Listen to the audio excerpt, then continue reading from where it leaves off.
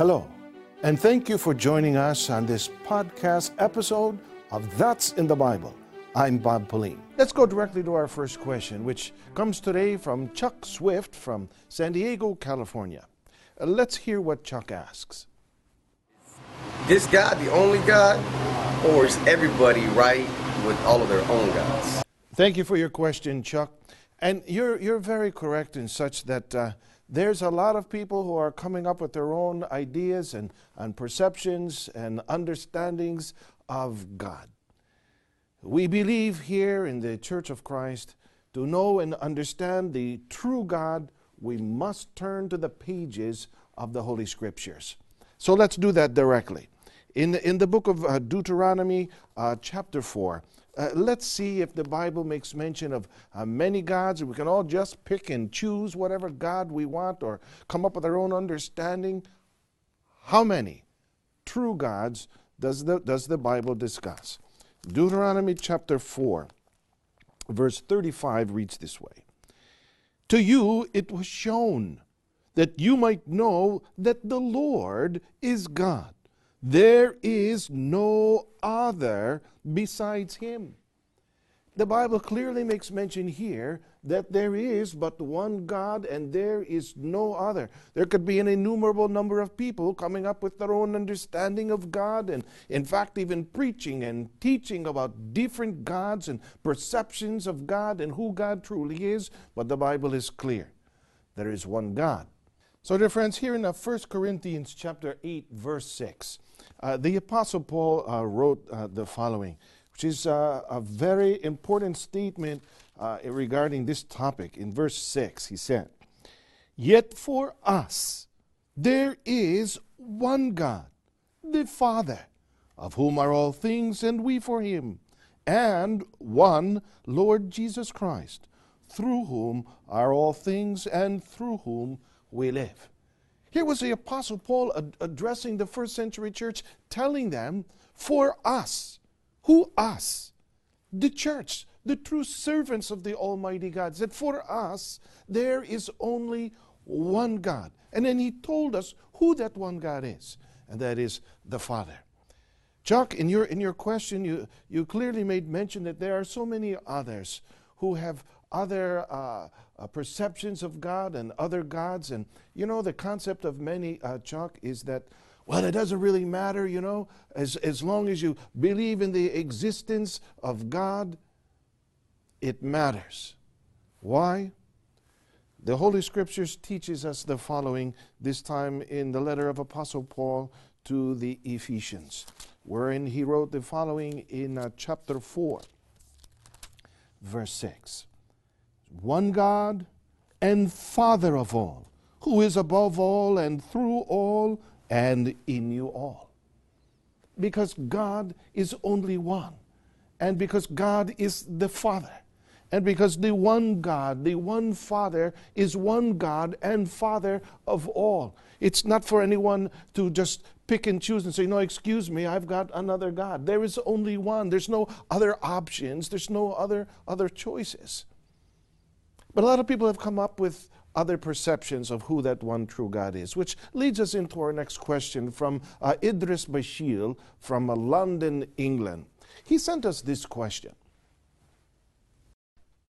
I don't understand the concept of God being three, the God of Father, the Son, and the Holy Spirit.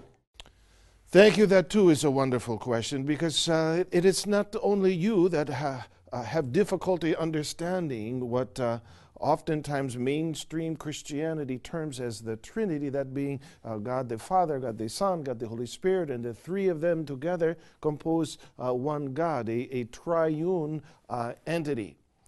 There was a Catholic priest who tried to explain this, and let's just take a moment to cite his explanation for a moment. It's recorded in a book entitled Father Smith Instructs Jackson, written by the priest of the Catholic Church named John Francis Noel. He writes on page 29 the following. It means that in the one God there are three divine persons, called respectively God the Father, God the Son, and God the Holy Spirit.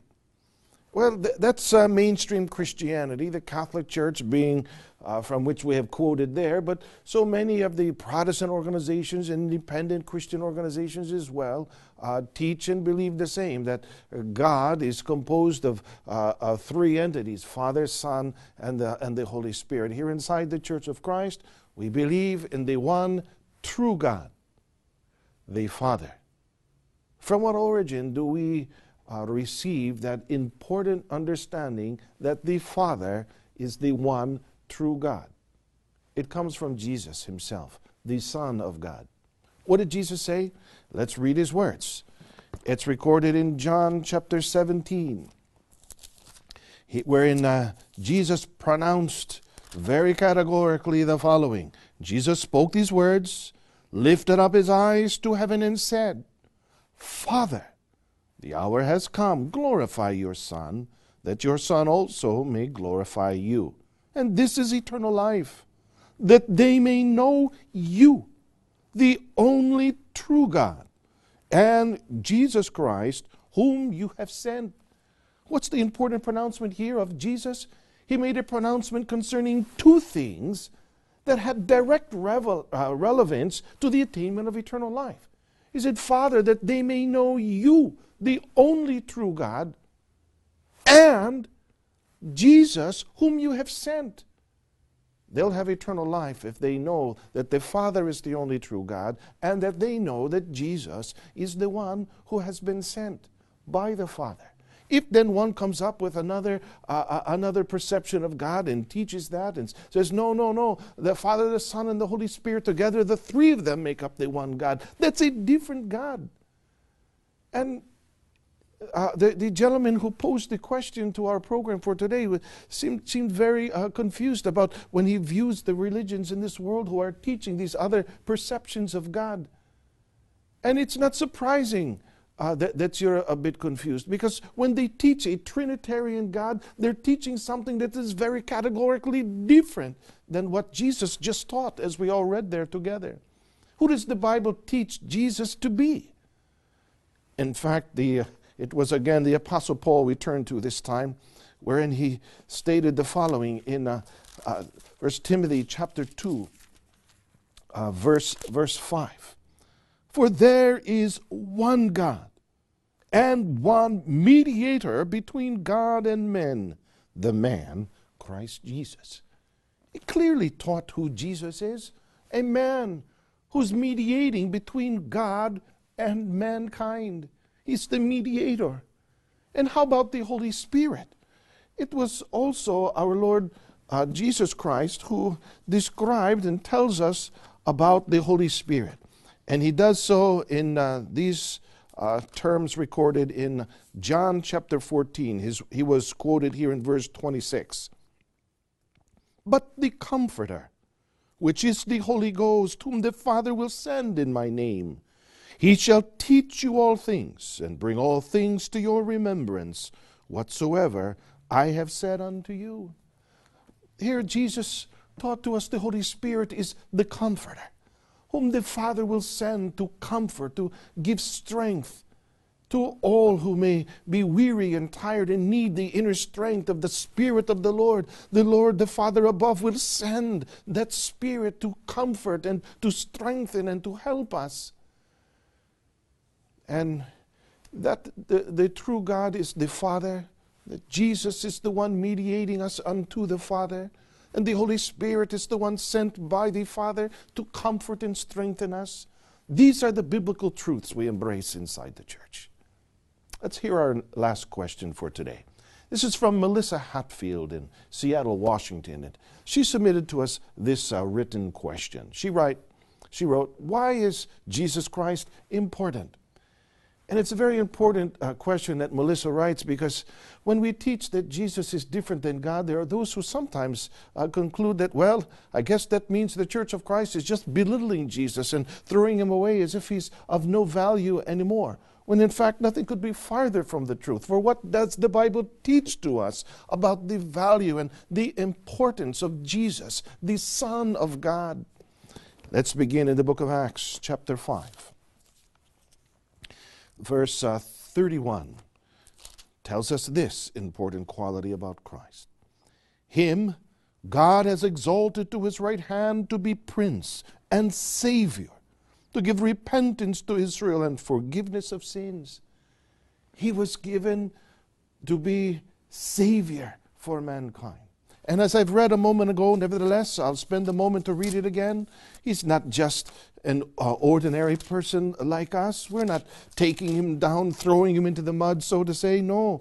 1 Timothy 2:5 also attributes this quality to Jesus.